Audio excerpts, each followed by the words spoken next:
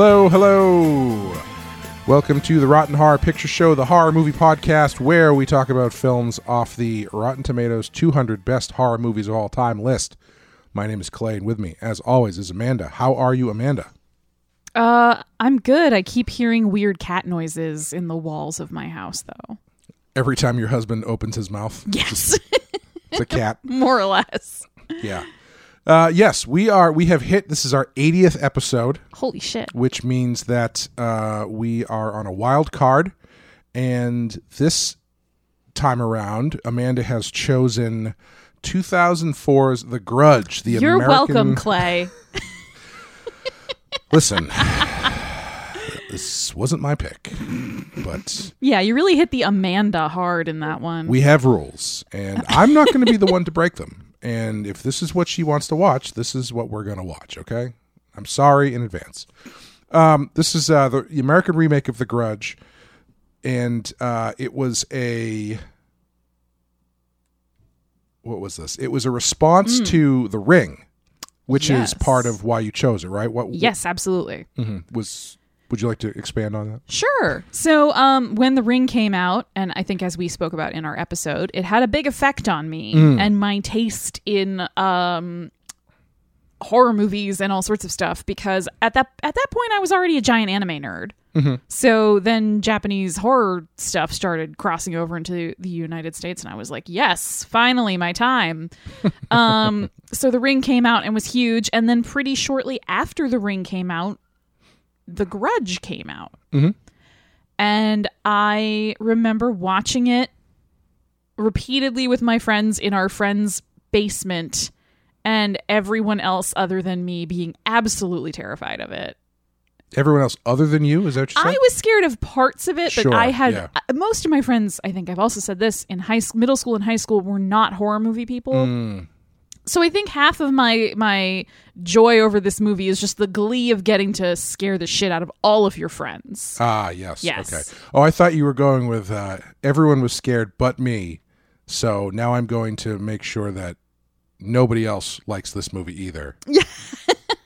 No, I'm going for the mildly psychotic, isn't it fun when all your friends scream and cry? It's very fun. It's very fun. It all see, what's interesting is, I think I've talked about this before, but when you live with someone who has more of a less of a tolerance to that stuff, let's say, it can actually reinvigorate your own level of fear. Yes, absolutely. There was nothing better than watching Greg's face when he caught about 30 seconds of this movie last night and had to run out of the room. Yes. I believe we've mentioned Greg's aversion to the, quote, pop-up faces. Yes. And this movie is mostly pop-up faces. You referred to it as Pop-Up Faces, the movie. Basically, yes. Yeah. I saw this. Did I see this in the theater? I believe I saw this in the theater. Oh, wow. And because I definitely seen The Ring in the theater. And so this... Did I? This was 2004, so I would have been in college. I must have. I must have seen this in the theater, because I don't think I would have... I don't remember renting it. See, at this point, my friends had learned better than to let me choose the movie we were going to go see, so I definitely did not see this in the theater. Yeah, I was about to go like, well, if I see when did it come out? If it was in the summer, I probably went to see it, but I don't care. I'm pretty sure I saw it in the theater.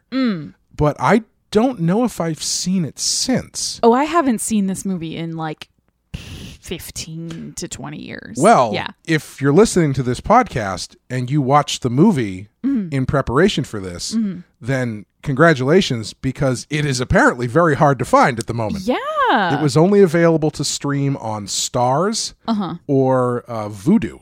Yes. Or one of the other like weird... I don't even know if it was... I think it was like Sling TV was the only other thing. Yeah, or maybe the paid version of the Roku channel or something like that. Like you couldn't... Not even Amazon. You couldn't get it on Amazon. Yeah. Which is strange for a movie that is so relatively modern and in the same kind of zeitgeist as The Ring. Yeah. To be not available.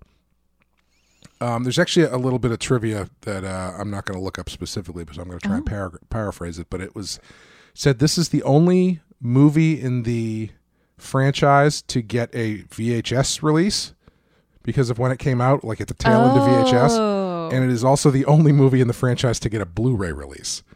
So apparently The Grudge is not everybody's first choice for a franchise, which is interesting. But we will get into that. We're going to play the trailer for you, take a quick break, and then we will talk about The Grudge.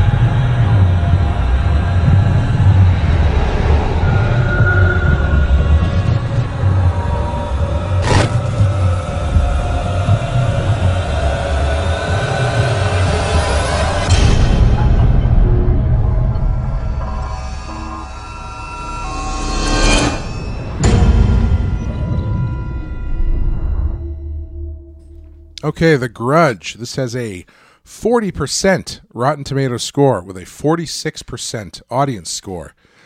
Not a lot of love for The Grudge.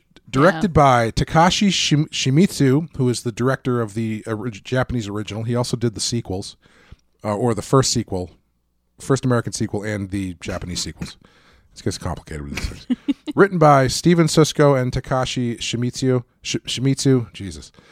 Starring Bill Pullman, Clea Duvall, William Mapother, the guy from Roswell, Laura Palmer's mother, Gen X Clint Howard, Ted Raimi, and, drumroll, for the very first time in the history of Penske-related podcast, Buffy Summers herself, Sarah Michelle Gellar. Now, see, this is where I get to say you're welcome, Clay, and mean it. Yes, thank you. I finally, you've gotten an SMG movie. Any Buffy-related tangent I make is now relevant just by this fact. In all of the Penske podcasts? Yes, it's as relevant now as it will ever be. Yeah. Lest we ever do the Buffy show at some point. But Amanda, what happens in The Grudge? An American nurse living and working in Tokyo is exposed to a mysterious supernatural curse, one that locks a person in a powerful rage before claiming their life and spreading to another victim. It sounds like herpes or something. Yeah, well, the other summary I found was even worse. It talked all about Clea Duvall's section of the movie and nothing about Karen at all. Well, we'll get into that stuff.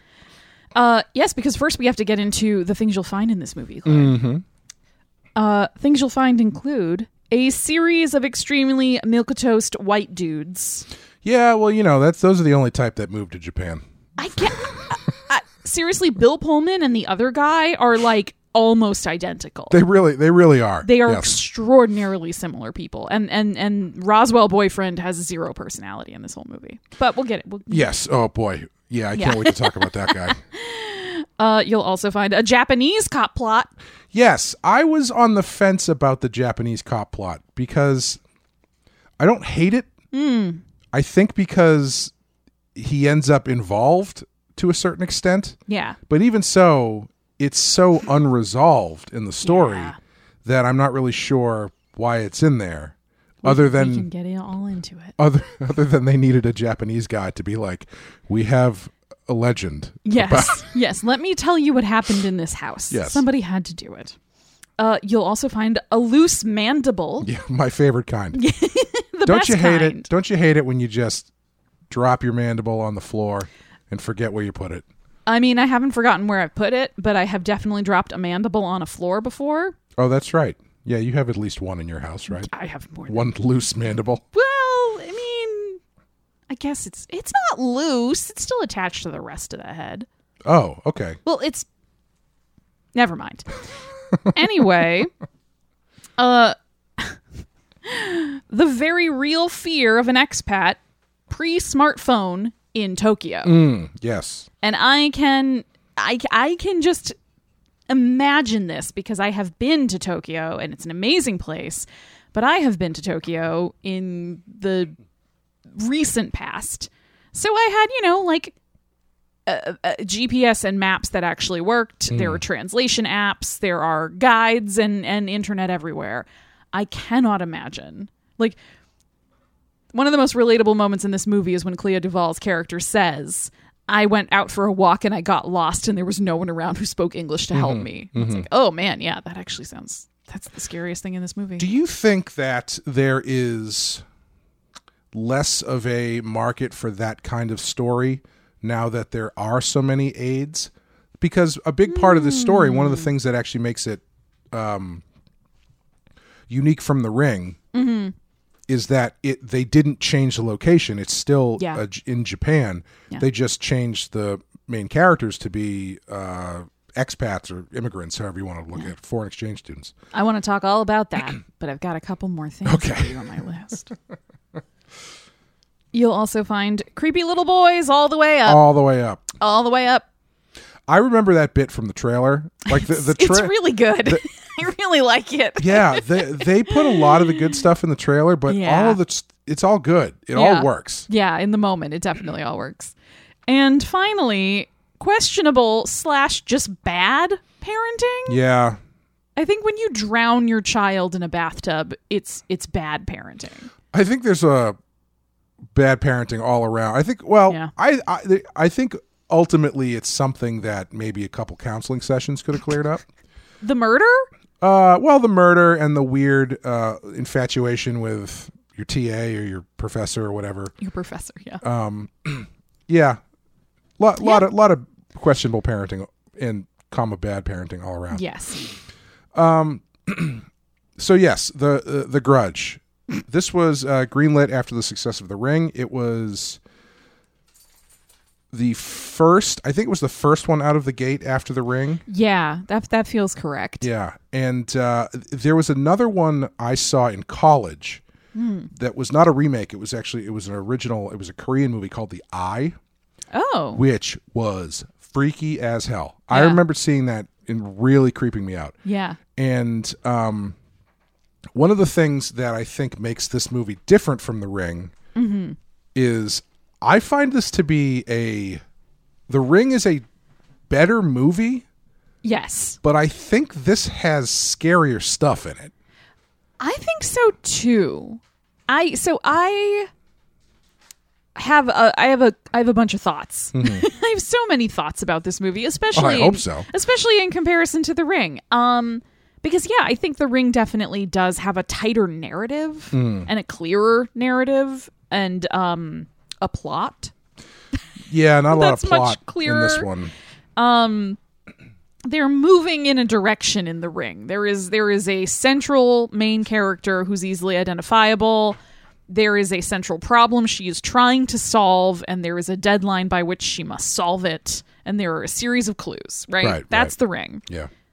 This movie is much more just like a bunch of people got tied up and caught up somehow in a series of horrific events. Yes. Just purely based on proximity to one another. Nobody really... There's really only one or two people in this whole movie that have taken any action that has caused any of these things. Yeah. Most of the people who get caught up in it are purely just bystanders. Yeah, and it's strange because I think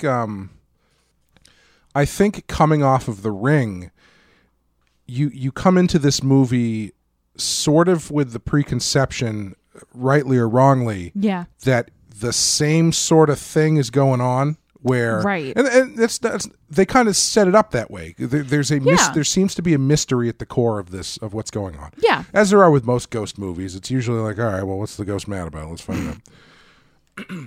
And with this one, as it unfolds, the structure's so weird. Yes, and as you start getting these pieces, which on their own are pretty creepy, when you finally get to the payoff of what this is all about, you don't get the same sort of aha or visceral response that you do with The Ring. Right. Because I think the explanation actually raises more questions than without it. Oh, really? Well, just because I found the explanation to be I kept waiting for there to be another plot element that tied things together a bit more. I see what you're saying. So when like you get into the Bill Pullman stuff, I was thinking, oh, he's clearly had an affair with this woman. Right. But that doesn't seem to be the case. Right. And I was waiting for something else from the boyfriend, some sort of just literally anything from that guy.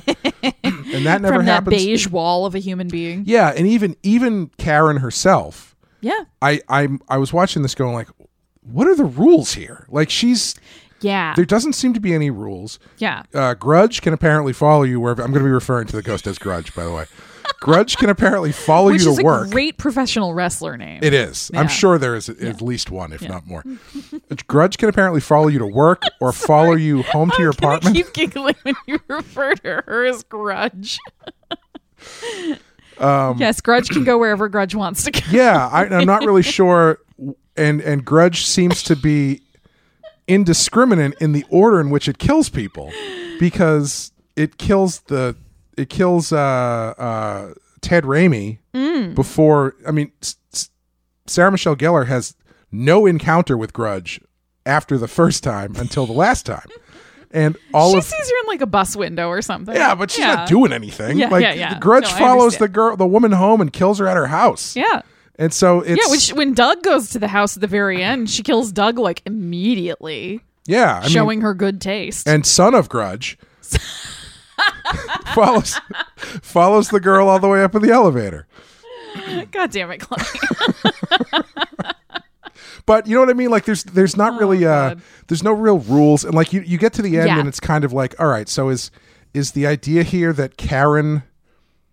Why is Grudge revealing the story to Karen? You know what I mean? Like it's when it gets into the plot stuff, I find it to be pretty loosey-goosey.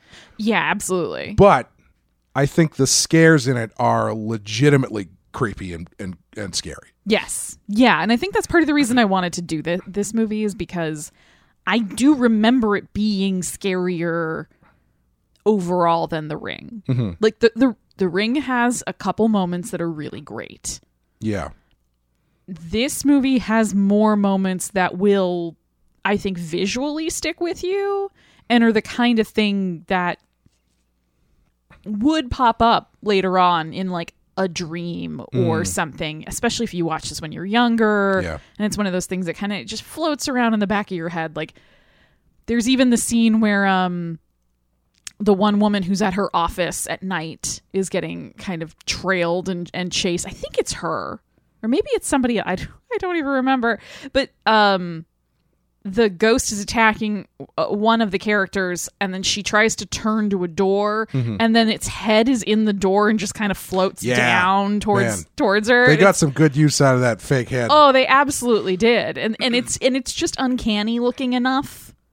Yes. Do you know what, like, it doesn't need to be gory. It doesn't need to be super grotesque. It's just an uncanny enough humanoid mask of a face that it triggers something in your brain, at least for me, that you see a human face, but it's wrong, which I know we've talked about a lot, that being sort of a real trigger for fear in the human psyche. And so I think that's why it works so well throughout the movie, even though you do see her face several times.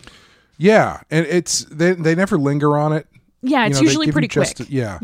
And yeah, the thing with The Ring is that, like you said, you kind of have a banger of an opening and a banger of an ending. And then the middle, as I believe we talked about, is kind of like, yeah, it's fine. It's if you're into the mystery of it, it's very engaging. Yep. It's very moody. Yeah, it's a great looking movie. Yes. But it's not really super scary in the middle. Right. But there are moments of disturbing events, like the horse suicide. Yes. That's very disturbing, but it's not frightening in that sort of I'm watching a scary movie, that adrenaline shot way. Yeah. It's more just like, ooh, yikes. Oh, yeah. I don't like horse suicide. Brian Cox suicide, however, totally fine.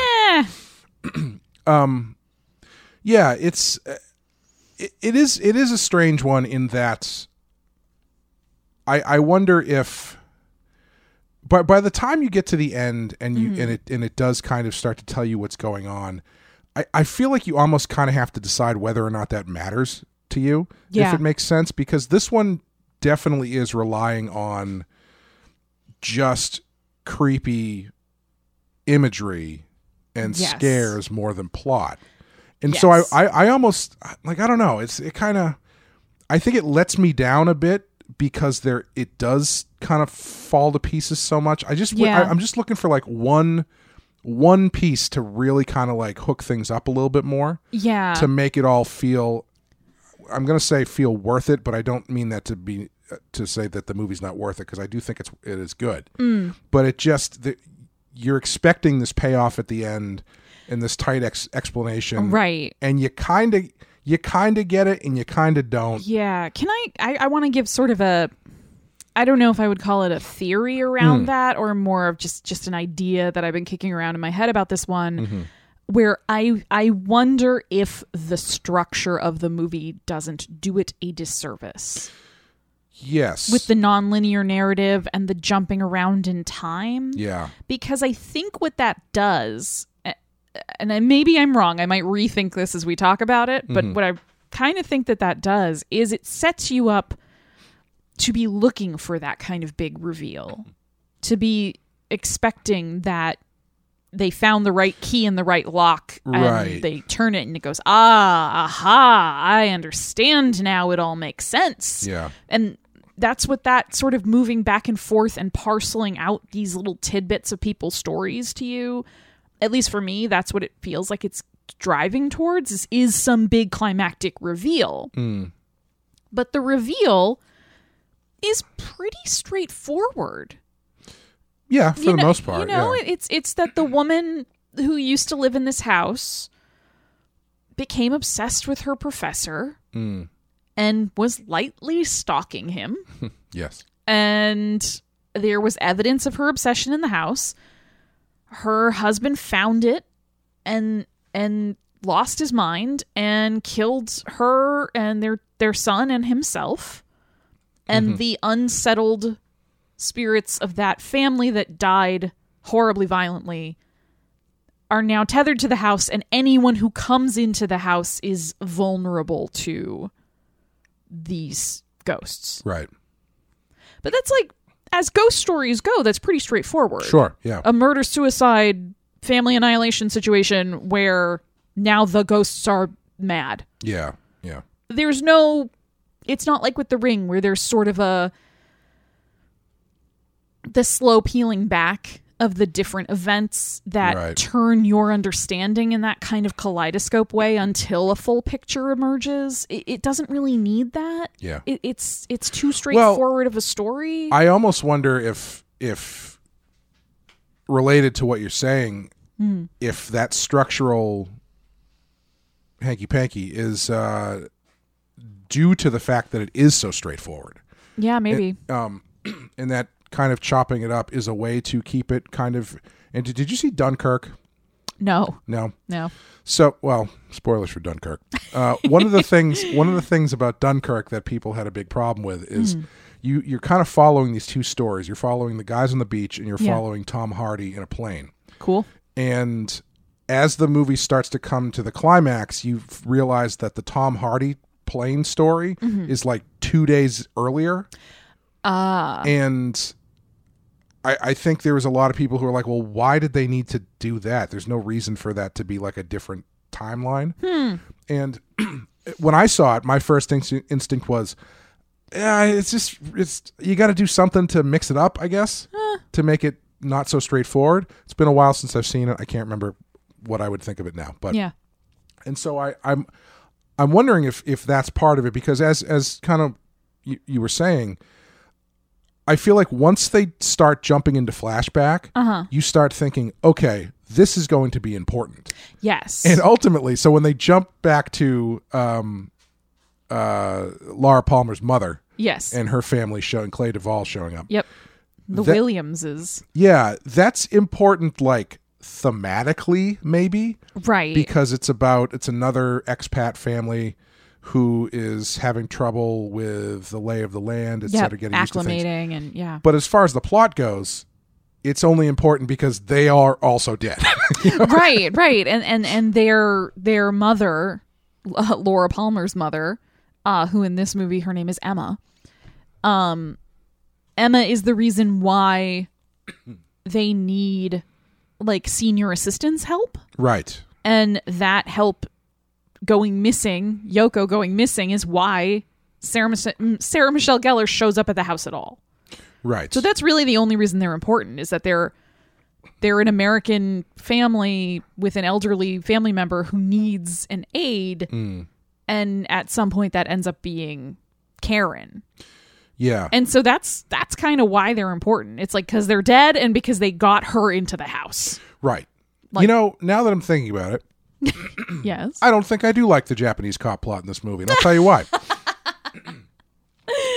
Because you Karen, don't like Nakagawa-san? He's fine, and I love that in these movies, all the Japanese cops wear trench coats like they're from the 40s, like they all just watched Columbo. And I choose to believe that they still do in real life. But Karen doesn't have a ton to do in this movie. No. And so once the cops show up and you have the cop find the other two bodies in the attic, like I feel like that's all stuff Karen should be doing. Yes. Because that at least is driving her towards something. Because instead of just once you kind of jump back to the present, she's just sort of like flustered for a while. Yes. And then she goes on the, gratuitous, I need to search the internet for what this is about. I need to go to this poor bereaved widow and ask her about her dead husband. Yeah, and it's like, that's whatever. I mean, that's just par for the course. That's almost exactly what happens in The Ring. And so I think her having more to do would make the flashback stuff feel, especially since she is also a little bit out of her element and adjusting to that, giving her more of a connection to that family would be nice. Yeah. I mean, it's so if I recall correctly, and I might not, because I have seen the Japanese version of this movie. I cannot remember if I think I have. I cannot remember. I know I have. I'm not claiming to remember much of it. But I do think that the plot and the structure of this one mirror the Japanese one almost identically.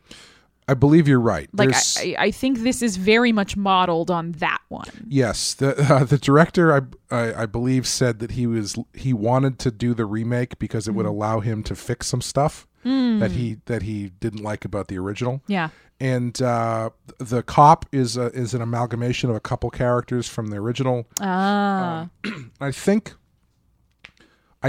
the Bill Pullman character. There's something about him is taken from one of the sequels. So there's like stuff from the sequels of The Grudge that has kind of been folded back into the first one in this movie. Yeah. So there's a little bit of that going on where it's like it is very structurally similar, except the Karen character dies in that one.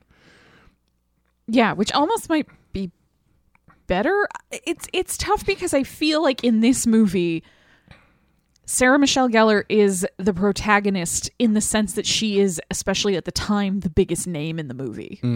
Yeah. Like, she's the most recognizable. Right. She's got the most star power. So because plot-wise and even screen time-wise, I don't know if she gets the most screen time. She might not, because that flashback is not a short flashback. Right. Yeah. So it's this... And then the cop shows up, and he takes up a bunch of time. Yes. And then they go off to the sister, who gets grudged. Yep. It's so interesting, because I think it's really hard if you take the celebrity out of it, and you just look at the characters as they are on during the movie. It's really hard to say which one of them if this was cast with all total unknowns, like who would you read as the main character of this movie? I think it would be a lot harder. And I think that's one way, in addition to the non-linear structure that makes this movie feel very unmoored, is that you don't have one strong, clear protagonist who's like on some sort of mission, whether self-appointed or otherwise. And the character groups are all very divided. Most people you see in this movie are dead before the movie starts. Like dead before you get to the Sarah Michelle Gellar part of the movie, which is, for lack of a better way of phrasing it, we're going to call that the present day in the movie. Most everyone else is dead. Because every day that she is on screen is a gift. It's the first day of your life every time. But I think that makes it tough too, because she doesn't have any relationship with any of these people. Right. Yes. It's not like we know that she's friends with Yoko or something. Right. Or, she knows Yoko because they work at the same place, but she's an intern. Like Sarah Michelle Gellar's an exchange student getting credit for her classes. Yep. She's not a permanent employee. They're not close. You never see them interact. You never hear them say, oh, I was wondering why she missed movie night last night. Like, we hang out all the time. Or like, she's my roommate or whatever. It's not that. It's also weird to me. I didn't know exactly how old she was when she did this, but this is like, I think Buffy's over at this point. I think 2004? Yeah. I think so. And I think it would have just ended because they did 7 seasons. It started in 97. But I never for a second thought that she was a student. Like, she doesn't look old. I mean, she looks fantastic. I mean, let's just be all right. Okay, move it along. Let's not keep it going. But I just never thought that she was playing a student, because I mean, she probably was like 28 or something when she did this, 29. But she also just doesn't, as a character, the character doesn't read that way. Yeah. You see her either in her apartment or at work. Yes. You don't see her going to classes or on a campus. You don't see her saying to her boring ass boyfriend, oh, honey, I'm sorry I can't tonight. I really got to study. You know, I have that huge exam tomorrow. Right, yeah. Like, she just seems to be living in Japan and working a job. Yep. Which I think could have been totally fine. It could have been that her boyfriend was, a PhD student and he was working on a project in Japanese literature and he had a grant to work in Tokyo for a year. And she went with him because she's like, well, I'm a nurse. I can get work anywhere. I can, you know. Honestly, there's probably, maybe this is a cliche story, but I feel like there's almost a more interesting story there if she is there to, if he is there for a purpose, like you're saying, he's working on a PhD or something. Yeah. And she is there with him, yes, but not necessarily psyched about it. Right. And so you get more of that fish out of water, stranger in a strange land kind of thing, which then feeds into everything else that's going on. Yeah, I think there's almost a version of this where she and Clea Duvall's characters are more combined. Yes. Where it's kind of like, I came here because it's important to my partner. It's a temporary situation. I can do this for a year or two. I can figure these things out, but I'm not super into it. You know, the other thing, so the structure, I feel like, is the most fascinating thing about this movie. And as I was thinking about it, I kind of felt like it feels a little bit like Audition in certain places, because Audition has that kind of unannounced time jumping that it does, a bit where it jumps to the etc. And I find it interesting because the idea of having this main character in, let's say it's sort of like a Janet Leigh and Psycho situation, right? Where you're following her up to a certain point and then the Grudge shows up. Yes. And then you jump back, or then you start this new story. There's something kind of fun about like, oh, okay, well, I didn't realize she was done. Right. New story. Oh, wait, this is a flashback. And then you pick back up later on, as they do in the movie. Yeah. But I feel like there's the thing that's almost missing is that somebody from that flashback needs to have survived. Right. And so Sarah Michelle Gellar can talk to that person. Right. You know? Or you need to have seen in that flashback that like she also came into the house sometimes and like knew the family or like I think there just needs to be more of a tether than the fact that it's like I entered the house once. Right. Yeah. Yeah, Yeah. like I feel like Laura Palmer's mother kind of there's an opportunity there where maybe if they didn't kill her so quick. Yeah. Or just gave her more lines while she was alive. Yes, she has one line. Yeah. I just want her to leave me alone. Yes, that's it. But yeah, there's just it feels very Japanese in that it has this sort of jumping around flashback structure that is just sort of vignettes more than anything else. Yeah, and I think maybe in some cases I think I don't know if it's just because like culturally you're more acclimated to that maybe outside of America, having a film of that nature where there is less of a direct protagonist and the vignette structure is more familiar and therefore feels more understandable. You know what I mean? Yeah. Maybe for us it just feels foreign because the way American movies are typically structured is there's like one brilliant individual who's the only one who can fix what's going on. It's very like American exceptionalism all the time. And it's so strange too, because if you took the Clea Duvall section out, nothing changes except for Laura Palmer's mother. But like when Karen starts doing her research, she's not looking into that family. She's going to Bill Pullman. Because they know what happened to that family. Yeah. At least they think they do. They know, like, you know, they find them in the attic. Yeah. And so it's this horrible, tragic thing, but it's not a mystery. True. It's not like, why is this house evil? You know, she wants to know what drove them to it. And it just but again, you know, we kind of in our things you'll find it was creepy little boys all the way up. This is like Grudge Ghost all the way down. Like there's no difference between like why did they do it? The evil ghost did it. Right. You know, it's just all the time that's the answer. It's just that like there is a curse and it killed them. Yeah. Yeah. Yeah, it's a frustrating movie in a lot of senses because I think there are some really great moments. I think the sequence where the sister is in her office is actually really well done. I agree that it's kind of confusing when you start to think about the like, what are the rules here? So this Grudge Ghost can leave. You can just say Grudge, it's fine. That's her first name? Yes. It's not Kayako? No. But she can leave the house. She can haunt you wherever she so chooses. She can grudge all up and down Tokyo. Noun and a verb, yes. Proper noun. Proper noun and verb.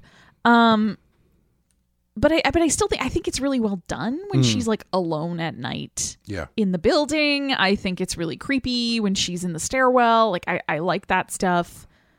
I think the sequences with people looking in that damn closet are really scary. Yes.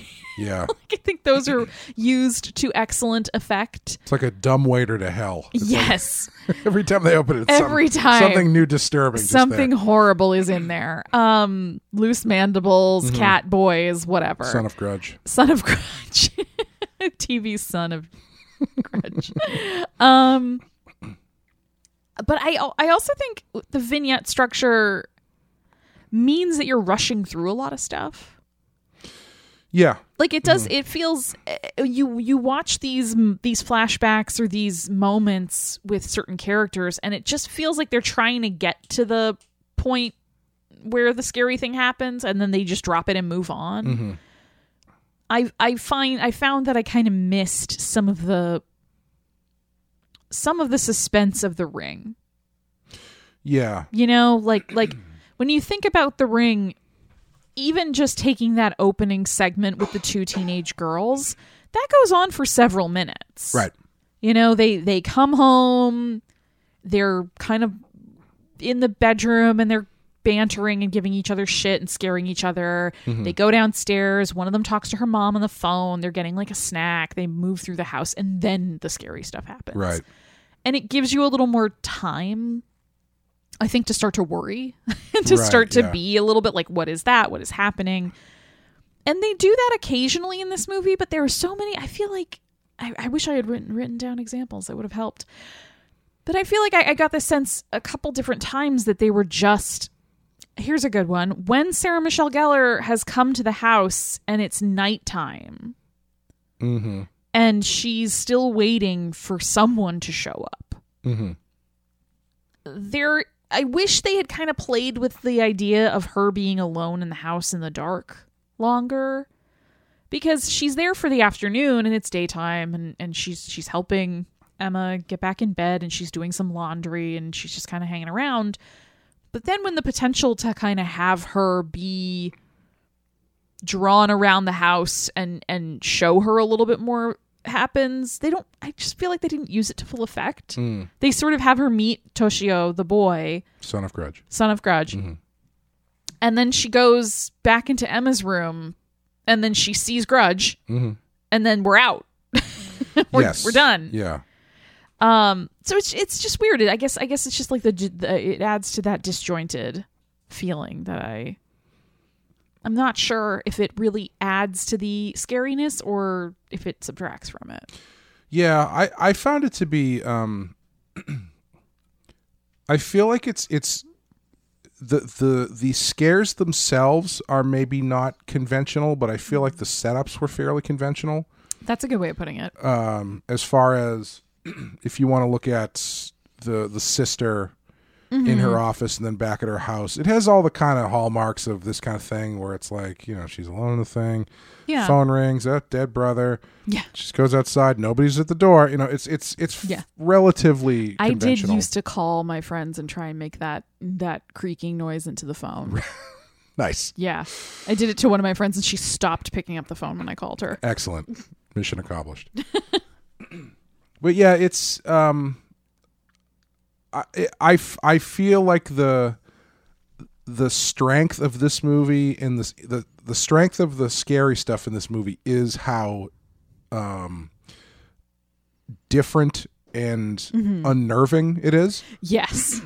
Yeah, having Grudge's face turned towards you when she's been crawling down the stairs or whatever. The first time you see her in the attic. Yeah. Oh my God. Yeah, that's really, really the one well that done. actually really got me pretty good, because Mm. I've always this has always creeped me out. So you get a bit of it during the sister sequence where you mm-hmm. see Grudge on the security camera, mm-hmm. but you only get a little bit of her showing up, and then they kind of cut away. Yeah. And then the cop watches the tape. Yes. And most movies would have him watch the tape and see nothing. Right. This actually recorded the Grudge showing up. But and just kind of rising up into the screen. That's the thing. It turns into a scare for the cop because she moves towards the camera. Right. As though she's walked down the hallway and out of sight. Yes. Disappears and then rises up directly in front of the lens, so all you can see is her big wide eyes. Yes. And for some reason, making some sort of creepy whispery kind of for some reason that has always unnerved me. Like the breaking of the fourth wall like that has always freaked me out. I remember there was a show, I don't remember what the show was. It was one of those like haunting shows on TLC or something, right? This is years and years and years ago.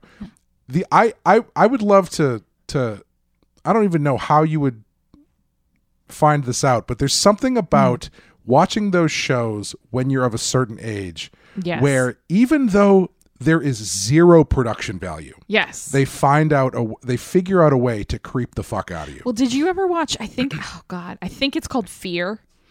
The MTV show? Yes. Oh, I love that show. Oh, I love that show. Every so often I find those on YouTube and I just rewatch them, and I'm like sitting in the living room eating popcorn like that Michael Jackson gif from Thriller, and Greg walks in and just immediately walks back out. There was I can't remember if I've mentioned this before on the show. I may have. There was one episode of that show that ruined it for me. Like it totally snapped the illusion. Oh. Because I was, when that show started, 100% in. Yeah. Really creepy, totally bought in. Then there was an episode where they were in an old abandoned prison, right? And one of the guys had to go up onto this ledge where there was a noose hanging, and he had to put... I remember this, and it was pretty much like they implied it was like, you're gonna have to hang yourself. Yes, he had to put his head in the noose and then like push this big cinder block off that ledge or something, and he's freaking out. He's like, I don't want to do it. And I'm watching this, I'm like, MTV is not going to execute you at 9 p.m. on cable. But I think the point of that is that you've gotten so deep into the environment. You're psychologically, you're just so shaken by the atmosphere and everything else that you have stopped seeing things objectively. It took me out of it, because that one, the thing that worked well in that show was when you couldn't see the hand of the producer. Yeah. And that was the one where I was like, right. That feels like that's a bit. Right, right. The ones where it was just sort of like, go sit in solitary. Like, go down into the hole and sit in the solitary confinement cell for the next 2 hours while nobody comes to get you. Yeah. Those were the things where you were like, yeah, I can imagine being like, nope, get me out of here. Right. Yeah.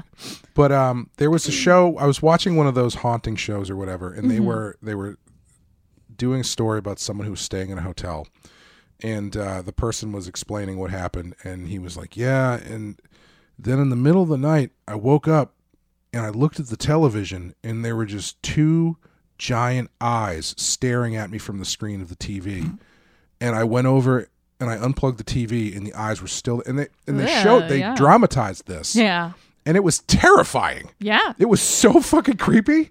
And that, I don't know if that was the first time, but that has always been something that freaks me out.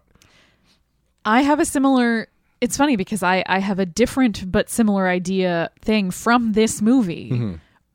For me, it's the scene where she's in the shower and she's washing her hair, and she touches the back of her head and she feels a hand in her hair. Yeah.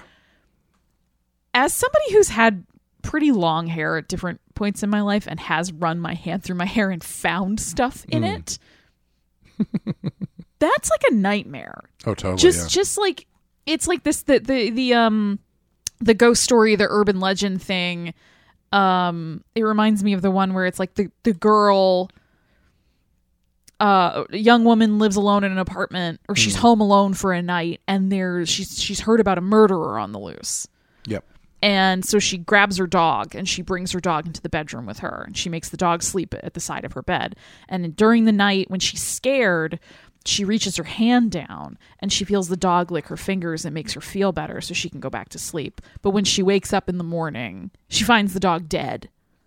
And somebody's written, some creepy thing in the wall in the dog's blood. Yeah. And you realize your fingers taste great. Yeah, exactly. You realize that it's like, it was the killer licking her hand. Yeah. It's like, it's that idea of somebody touching you and invading your personal space and you not being aware of it until it's already happening. Yeah. There's something like viscerally skin crawling about that for me. So that moment in this movie is, I think, probably one of the ones that most people would find less scary, and yet for me there's just something about it that always gets me, where I'm just like, no. Yeah. There was a series of short horror videos on YouTube. It was actually one of the things that influenced the Dead Meat videos that I did back in the day, and they were like 2-minute long little short horror vignettes. And there was one that I thought was so good, where it was this woman in bed. She wakes up in the middle of the night, and her husband is next to her, and she kind of rolls over and kind of cuddles him or whatever. And she's kind of talking, but he's not responding because he's asleep. Yeah. And then she kind of rolls back over to go to sleep, and her cell phone rings. And she picks her cell phone up, and it's her husband. Oh no. And he's like, yeah, I'm sorry, honey, I'm not going to be able to get home tonight. I got to work late. And she's like, okay.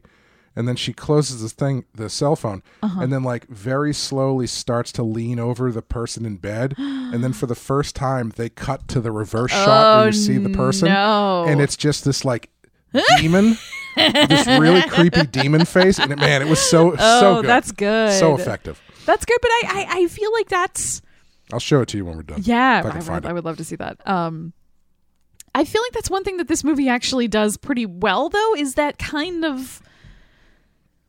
I know some of it's, computer augmented or generated, but a lot of it is just sort of like that creepy grudge face puppet or an actor in the makeup. Yeah. I think because it is those sort of more simple things of just like a body where it shouldn't be. A person whose face is just wrong. Right. Those things I think are so much more effective than in terms of like scare inducing stuff. When you look at The Ring, you watch like the video in The Ring, the videotape, and it's creepy as hell. It's really cool. I love it, but it's not scary. Yeah.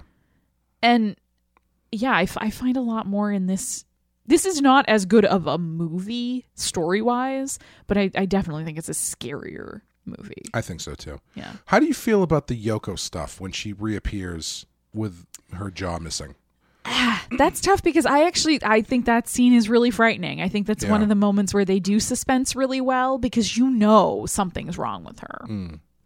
Whether or not you've put together the fact that it's her loose jaw, her loose mandible in the attic, that she went to this house and she was attacked and now she has been missing. Yeah. So something's wrong with her, and it is this slow, like she walks into the building and she walks halfway down the stairs and then she turns back around.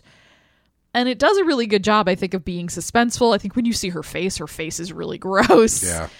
They get away with a decent amount of gore for a PG-13 movie. Yeah. I mean, I think that's probably the goriest part. I can't remember another PG-13 movie where I've seen a loose mandible. Let's put it that way. Yes, and a woman with no lower jaw. Right. So I think she looks really frightening. But if you're trying to put this in plot-wise, again, it kind of adds these complications of, so is she dead? Right, yeah. I feel like she should be dead. Yeah. But I don't know if she is. If she's not dead, is she also Grudge now? Mm-hmm. And is she Grudge in Yoko form? Right. Yes. Right. Is she sister of Grudge? Acquaintance of Grudge. Acquaintance of Grudge? Yep. Heir to Grudge? Heir to Grudge. But yeah, it kind of adds emergency contact of Grudge. Yeah, it kind of adds in all of those kind of complicating questions of where does this fit in this sort of mythology? Yeah, and the Ted Raimi stuff feels like it's in there for the sake of we need to get another kill in here or something. Yeah, we need to spice things up right now while detectives are talking. And that's another bit where it's like, I don't even know if Karen ever knows that he's dead, because we don't even really know he's dead. They talk about it. She's told in the very voicemail ex machina that Doug leaves her. Yes. Yeah. Where it's like, Alex and Yoko are dead. I found your research. I'm going to go find you. Yeah. Boy.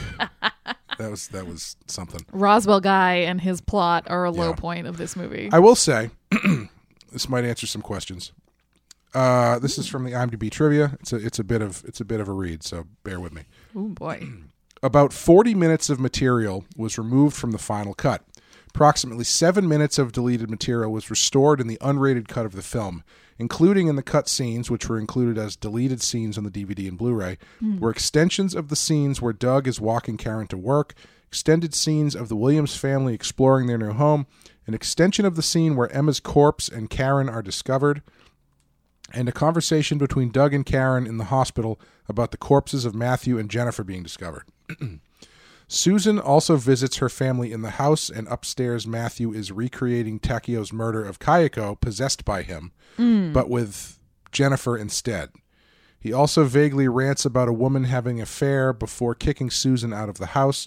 He also takes a bloody roll of tape and heads to the closet, followed by Kayako. Susan's death was also longer, where after she finds that her brother is not in the hallway, she runs back inside and sees a hand jump out of the sink filled with water and dishes, and she rushes into her bed. Yoko's death was different. Before she is dragged into the attic by Kayako, she sees a smoky shadow materialize in the hallway, and as she crawls back inside the room, Toshio's cat appears. and scares her into the closet, where Kayako grabs her. This is a recreation of a similar scene in Ju-on with Yuki. An entire subplot concerning Yoko's dismembered jaw and her missing corpse was also deleted. Detective Nakagawa is talking with a forensics technician and asks if it's possible to survive without a human jaw, which is a recreation of an identical scene in Ju-on, where the same question is asked, and he gives an uncertain answer. Igarashi also informs him that the real estate agent Suzuki that sold the house to the Williams sisters, to the Williams has died. His fate is left unknown in the theatrical cut. That's true. He does go into the house and he never gets grudged. Yeah, I was going to say I actually kind of like that inclusion of like, he went in there, he's dead. Yeah. That's how it works. You go in once and that's all it takes. Yeah. In the morgue, where the detectives are examining the corpses of Alex and Yoko, the mortician theorizes that because Yoko's blood was covering Alex, that she must have killed him, which would imply that she was somehow able to survive 2 or 3 days without her jaw, baffling everyone. So I don't know if that really would have added much in the way of explaining things. Yeah, I don't think I disagree with most of those cuts. Yeah. I think the only thing I maybe would think about including a little bit more of is with the Williamses, with Matthew and Jennifer, sort of highlighting that these ghosts are making people relive their actions. Mm-hmm. Because I think that's more, that's always kind of was what I thought was more the point, is that they are recreating their own violent deaths over and over again. Yeah. And I don't think this movie does a good job of displaying that. No, it really doesn't. And I kind of wish if that was the point that they did that. Yeah. Like they actually went there and sort of said, even when Sarah Michelle Gellar shows up and she's looking for her boyfriend, even if he came out and was like, I can't believe you do this to me, and then attacked her. Sure. I'd be like, oh, I get it. All right. The ghosts are possessing people. Yeah. Right. And that's why they didn't kill her right away, is they were like, yes, we can lure you both here and then recreate our deaths. Yeah. Grudge and Son seem to be more interested in improv than anything else. Yes. Whereas husband of Grudge is a little one note, shall we say. Yeah. I guess in the original Japanese version, the husband loses his mind because he believes his son to be the son of what would be the Bill Pullman character, which is why he attacks and why he kills the wife. And stuff. And the son. Yeah. Yeah. Which that is even a little bit more detail where I'm like, okay, all right, I get it. Yeah. Whereas that's not in this, and so it still feels a little bit kind of like, disparate and and it's really interesting.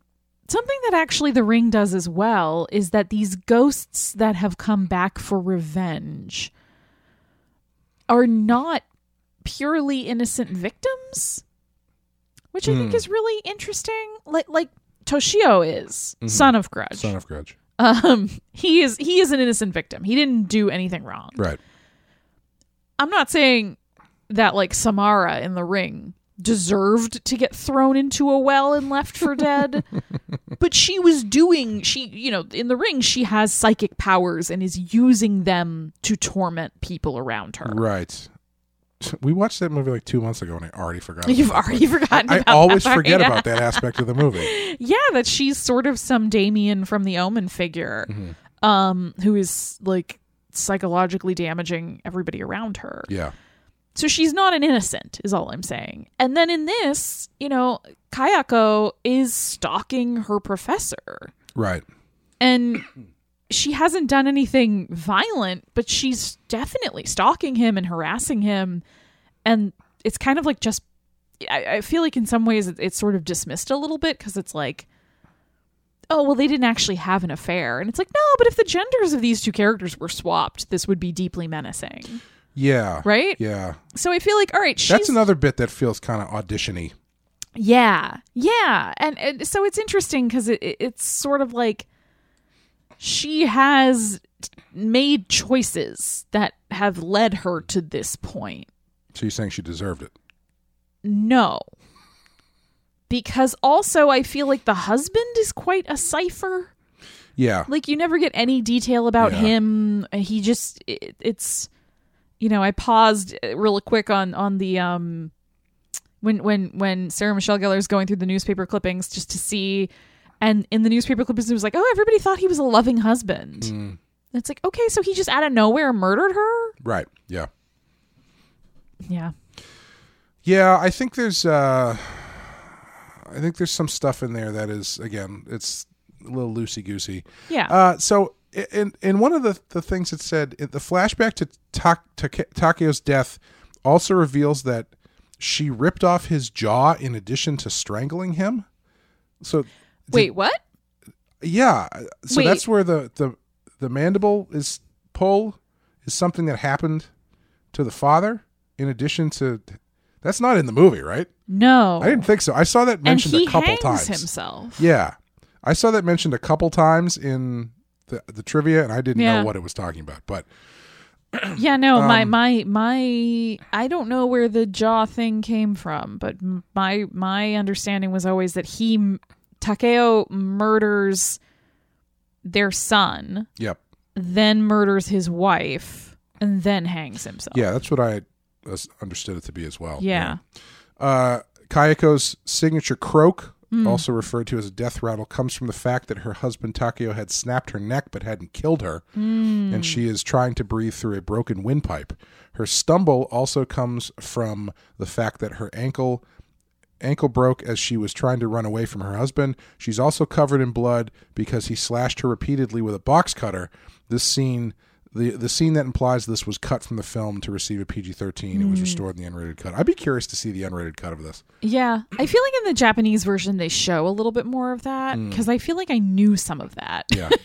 I actually just I like the what they do with sound in this movie. Yeah. Like she has that death rattle and kind of croaking noise, but that's also how the house sounds. Like when they're up in the attic, it creaks when they lean on stuff. And so I like that. And I like the conflating of the cat and the boy, that they both got drowned. And the cat yowling can sound like a child crying. Right, yeah. So I think those things are really interesting that they've kind of meshed these different things together. Yeah.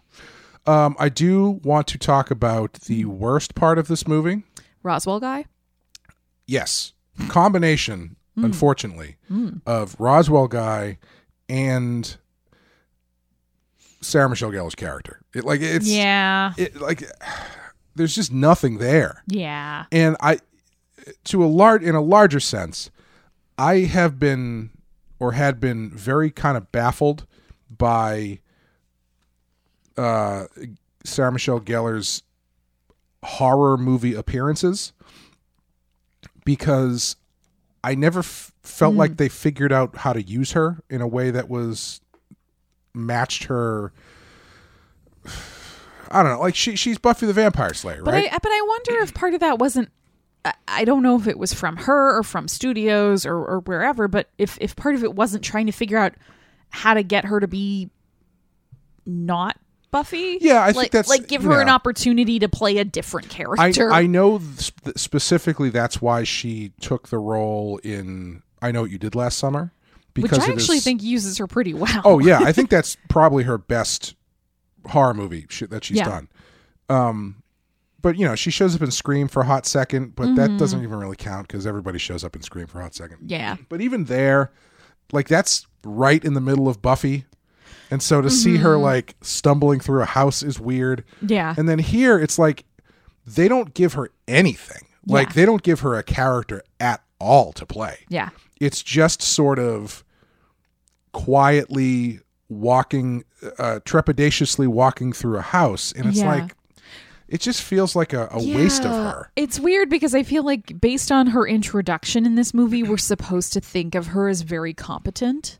Yeah. Where, she wakes up in the morning and her boyfriend is stumbling around sniffing his own dirty laundry to see what's less disgusting. And she is barely awake and she's able to tell him, oh, bottom drawer, that's where your clean clothes are. Oh, this is over here. Oh, also I set the alarm an hour ahead last night so that we'd have time together this morning. And it's clearly supposed to be like, oh yeah, she's got it like all together. Yeah. She's really put together and her boyfriend's kind of a bumbling idiot. Yeah. But we don't get to see her really being competent in any sort of way after that. Yeah, the interesting thing about her is that she comes off as this, they present her as this competent character, and they set her in a environment that is knocking her off her axis. Right. But they never do anything with that. Like it never. And we don't even really get much of it. Like she goes on the train to find her way to the house, and she gets really close before she needs to ask for directions. Yeah, yeah. And then she very competently asks someone for directions and finds the house. Like there's not even like a. Yeah, I don't know. She's supposed to be a fish out of water, but she seems fine. Yeah, and like the fish out of water element never really comes back into play with anything else she does in the movie. Yeah. Like once she gets grudged, it just is sort of, she's a, I guess she goes through the requisite Google search or whatever, but I never get the sense that she's having any sort of character progression or overcoming anything. Yeah. She's just sort of a cipher for the plot just to get the information out. And I think thematically there's more interesting things that they could be doing and having her do than just sort of experience. Like even at the end, when she shows up at the end, Grudge just tells her what's going on. Right. Like, she's just shown like she's got front row seats in this movie. And even after that, it's like, thanks, I guess. Yeah. I guess I'll leave now. Okay. So I'm going to go back downstairs. I'm going to try and find my boyfriend. I'm going to try and get out of here. Yeah. Yeah. It's like even okay, moving back to the boyfriend, right? If they had played him, they kind of play him. I honestly, I don't even know if this is true because he's such a vacuum. Yeah. But like there's a bit of a sense that maybe he is not as considerate or on the up and up or something. I don't know. I can't tell. Because that guy's just like, or is he totally devoted to her? Like, no idea. There's no difference. And I kept waiting for there to be something like, as she's going through this. We had what I kept waiting for? We had just seen Candyman. We went to the opening night of the Salem Horror Film Fest and got to see Q&A with Tony Todd and watched Candyman. And I kept waiting for the Candyman thing where it's like, he's cheating on her with something just to give him literally anything, which at least at that point would link him. I guess what I'm looking for is, I feel like what maybe is missing is having some sort of impropriety built into him that would link him to the Takeo. Yeah. So the whole thing is basically Grudge being like, honey, you need to cut that boy loose because he is no good for you. You know what I mean? Like something. Or vice versa, of her having some sort of doubts. Sure. Yeah. About like, I came all the way here with you and now you're always either working or at school and I never actually get to see you. So like, why did I come here? Should I even be here? Maybe it's better if we break up and I go home. Yeah. And have him then become possessed by Takeo, who's saying, no, you're mine. Yeah. I won't lose you to anybody else. I'd rather see you dead. Yeah. Like you could do something along those lines. I can't think of a character that is worse than that boyfriend that I have seen in a while. Well, it's like you again, looking at The Ring, because that's the whole reason I chose this, is so because I think in comparison to The Ring, it's doing some similar things and they're both doing very different things. Rachel and Noah, I think his name was Noah. Sure. The two, that sounds right. Yeah, right? The two leads of The Ring, they have characters. Yes. You might not like them all the time, but they very much have characters. Like Rachel is somebody who gets obsessed with her work and figuring out the answers to certain questions, even to the detriment of her own family. Noah is someone who's kind of immature, kind of wants to do the right thing, but is fundamentally a little too self-centered to get out of his own way. Yeah. And they're flawed people, but they seem to be doing the right thing, and they have some sort of chemistry when they're in a room together. Sure, yeah. What can you say about Karen and Doug? Nothing. Even in that opening scene, she's doing all the heavy lifting. Yes. He's just like, I'm going to be late for my thing. And she's being, charming as hell. Yeah. And he's just a vacuum. Yes.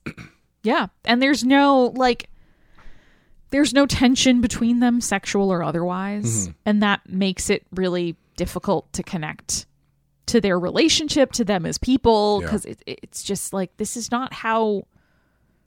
I don't know, if I'd been in the hospital because I had some sort of trauma and my partner reacted the way he reacts, I'd be like, oh shit, are we breaking up? Yeah, yes. Do you not care about me? Like that's the thing. It's like I'm the whole movie I'm desperately trying to figure out what the take is here. Right, like is he the bad boyfriend? Is he the good boyfriend? Because there is nothing. And it's just you're trying to grasp onto anything to figure out what the hell this guy's deal is. Yeah. And even that phone call you were talking about when he leaves that message, which is so strange because he's like, she leaves him a note. Yes. And then he says, he calls the house and is like, I don't know where you are. I'm out looking for you. But he's calling the house. Right. Did you go to that house? I'm going to go find you. Yeah. It's like, did people use answering machines that way? Well, I mean, in Batman Returns, Selena Kyle uses her answering machine to remind her that she has to go back to the office. Yeah.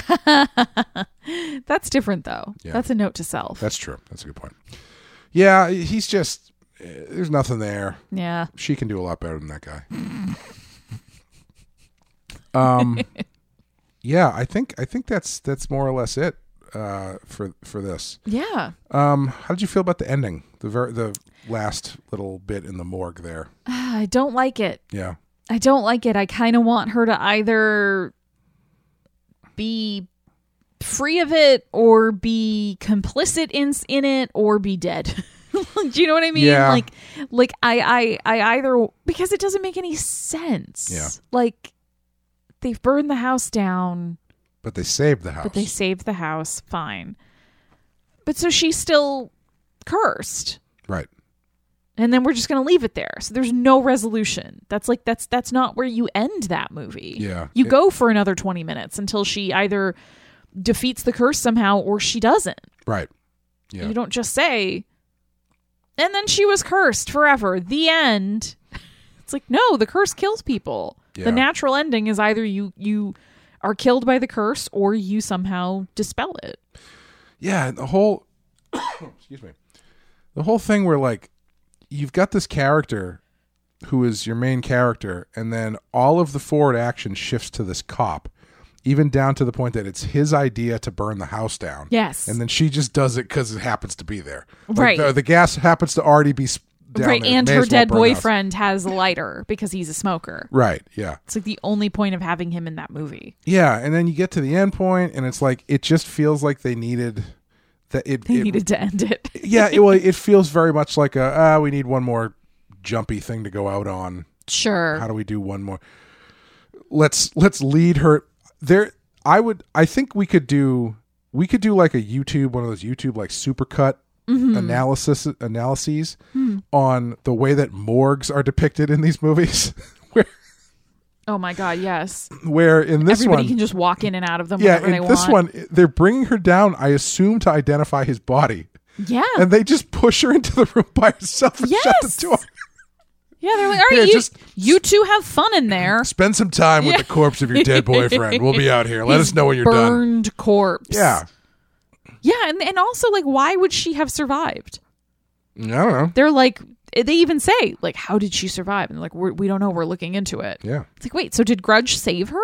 Maybe. And if so, why? Yeah. Isn't getting everybody to burn to death in the house where you were murdered kind of like peak Grudge? Yeah, theoretically, that's what Grudge would want. Yes. You would I guess. No. I don't know. Who knows? Maybe that's part of the problem is we don't really know what Grudge wants other than to grudge. She's like, I really just want a haircut. That's all I've been asking somebody. Please cut my hair. It's in my face and I can't get it out because my arms are broken. And so I can't move it out of my face. Can you please just give me a haircut? It's constantly wet. I'm just looking for somebody to put my hair in a ponytail for me. Man, if Grudge and Samara show up at the same party, that's going to be embarrassing. Yeah, it's going to be awkward. Because it's wearing the same outfit. Yeah. I actually wanted, there was a movie that came out a handful of years ago. It was Grudge versus The Ring. Okay, so Greg is going to be thrilled because he asked me, have they ever done that? And I was I don't know. They have. You know. I haven't seen it. I've heard it's not good. I'm shocked. I don't even know what that movie would be. I'm curious to see it just to see like how they managed to do both of these things at the same time. Just two levitating women with long dark hair in their faces. I hope it's Romy and Michelle's high school reunion, but it's Grudge and Ring. Perfect. Same girl played Grudge in this one as did in the original.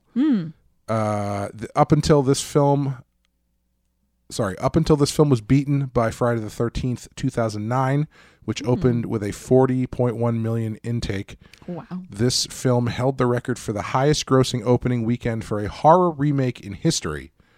With a $39 million gross. The sequel was greenlit almost immediately. Yeah, I can see why. Did I see the sequel? I honestly don't know. So I can tell you what I remember about the sequel. Sarah Michelle Gellar is a brunette in that movie. That's what I remember about the sequel. Are you less of a fan? Is that why you're... No, she looked great. I believe no such thing as less of a fan of Sarah Michelle Gellar. No. I believe her character gets killed in that movie. I don't remember. And she should have gotten killed in this one. Yeah, I don't remember where or when it happens, but I think they kill her off. And also, much like The Ring, this movie also got a fairly recent sequel/remake, which I did not see. Yeah, no, I didn't even know what happened. Yeah, I think it came and went pretty quick. I don't think it was particularly highly regarded. I guess the sequel, Grudge 2, there's a subplot in the original Grudge, the Japanese Grudge, with these two schoolgirls who end up encountering Grudge. And they cut that from this, and they sort of repurposed it for the sequel. So I think that's the main plot of the second movie. But sure, yeah. So do you think this should be on our list? No. No. No. I do still think it's a really interesting movie to look back on now because it was part of that moment where The Ring came out and this came out and the second Ring movie came out, and there was all of a sudden this awareness that there were these horror movies coming out of places like Japan and Korea that were really scary. Yeah. And I think it was part of what has eventually led us to movies like Parasite winning an Oscar is because partially, Hollywood realized that movies from other places could be lucrative. Yep. But also I think it destigmatized it for audiences a little bit, where it's like, this might be foreign, this might be unfamiliar, but you can still enjoy it. And I think watching these American remakes, for a lot of people, especially I think younger people like myself, I watched the American versions and then immediately went out and got my hands on the original Japanese versions. Sure, yeah. And watched those. And that led me further into I ended up watching the movie A Tale of Two Sisters, which is Korean. That's on our list, is on this list officially. And I really love that movie, and it kind of rejiggered what I thought a horror movie could be. Because in a lot of ways, I don't know if you've ever seen that. I haven't. No, I'm looking forward to that one. In a lot of ways, it's really not a traditional horror movie. It's an odd duck of a movie. But it's I think there's a direct line for me from The Ring to The Grudge to a movie like that. And then that kind of launches me out into a totally different understanding of what horror movies can be versus what was coming out in the early to mid 2000s in America. Yeah. So I still think it's an important movie. I just don't think it's one of the 200 best horror movies of all time. I would agree with that. Yeah, I do think it is. It's interesting because I feel like you don't quite get the... what am I trying to say here? I feel like genre movies are easier to have people cross over into different language or movies from different countries, Yeah. it's easier to get people in through genre than anything else, because very rarely do you see people like a boom in French comedies or like or German dramas or something, or you know what I mean? Right. Well, I think comedy, especially when it relies on sort of wordplay. Yes, that's tough. It's really difficult to do that in translation and still have things come out being funny. But something that's scary for people in one country is probably going to be pretty scary for people in most countries. Yeah. Like, as humans, we all have a few basic fears to be played upon. And so, yeah, I think it's easier to have that crossover moment. Yeah. I also think, too, that there is one of the things that makes foreign horror movies so effective is the fact that they are foreign, because I think I've always felt that the language barrier adds a layer to the unknown, if you will. Like, if you watch like Italian horror movies, almost all of them are dubbed, or even there are subtitle ones, but specifically the ones that are dubbed. The dubbing, because it is so kind of uncanny valley, adds another layer of the bizarre and the unreal to what's going on, which I think lends itself to the to the genre pretty well, and makes it really easy to kind of fall into, like those Lucio Fulci movies we're watching. They don't even make any fucking sense. But the fact that they've got this dreamlike quality to them, and they've got this sort of odd vocal dubbing on top of it adds to that. It all kind of works. And I think you see it in action movies too, where I mean, people have been talking about RRR. Oh yeah, which is, we just finally watched that like a week ago, and it was amazing. It was insane. Any Japanese action movies and stuff like that, there's something about or like look at the TV shows that now people get obsessed with. Sure. Like I know Squid Game was like a year ago now, but especially like Korean TV shows are now huge in America. It's I think it is a great way to broaden your horizons into other countries' films, because there's a lot of them. A lot of people don't realize that. Gee, I sound like Donald Trump. I know. I was just thinking that. I was like, what just happened over here? Many people are saying Korean movies, very scary. Some not so scary. All right. We gotta put an end to this. I'm going to get you out of that blue suit and take that red tie off. At least I didn't do the voice. I was this close. I was almost going to do it. I hit the randomizer button. Beep, boop, boop, beep, boop, boop, boop, boop. And I'm excited because, boy, are we going to have a conversation next time, because we are doing number 174, David Cronenberg's The Brood. Oh, yes. Oh, yep. Get ready to talk about divorce. Oh, man. And the literalization of internalized misogyny. Holy shit. This is going to be a doozy. I'm going to show up. I'm going to show up with some like whiskey next time or something, because I'm going to need to get drunk and yell about misogyny.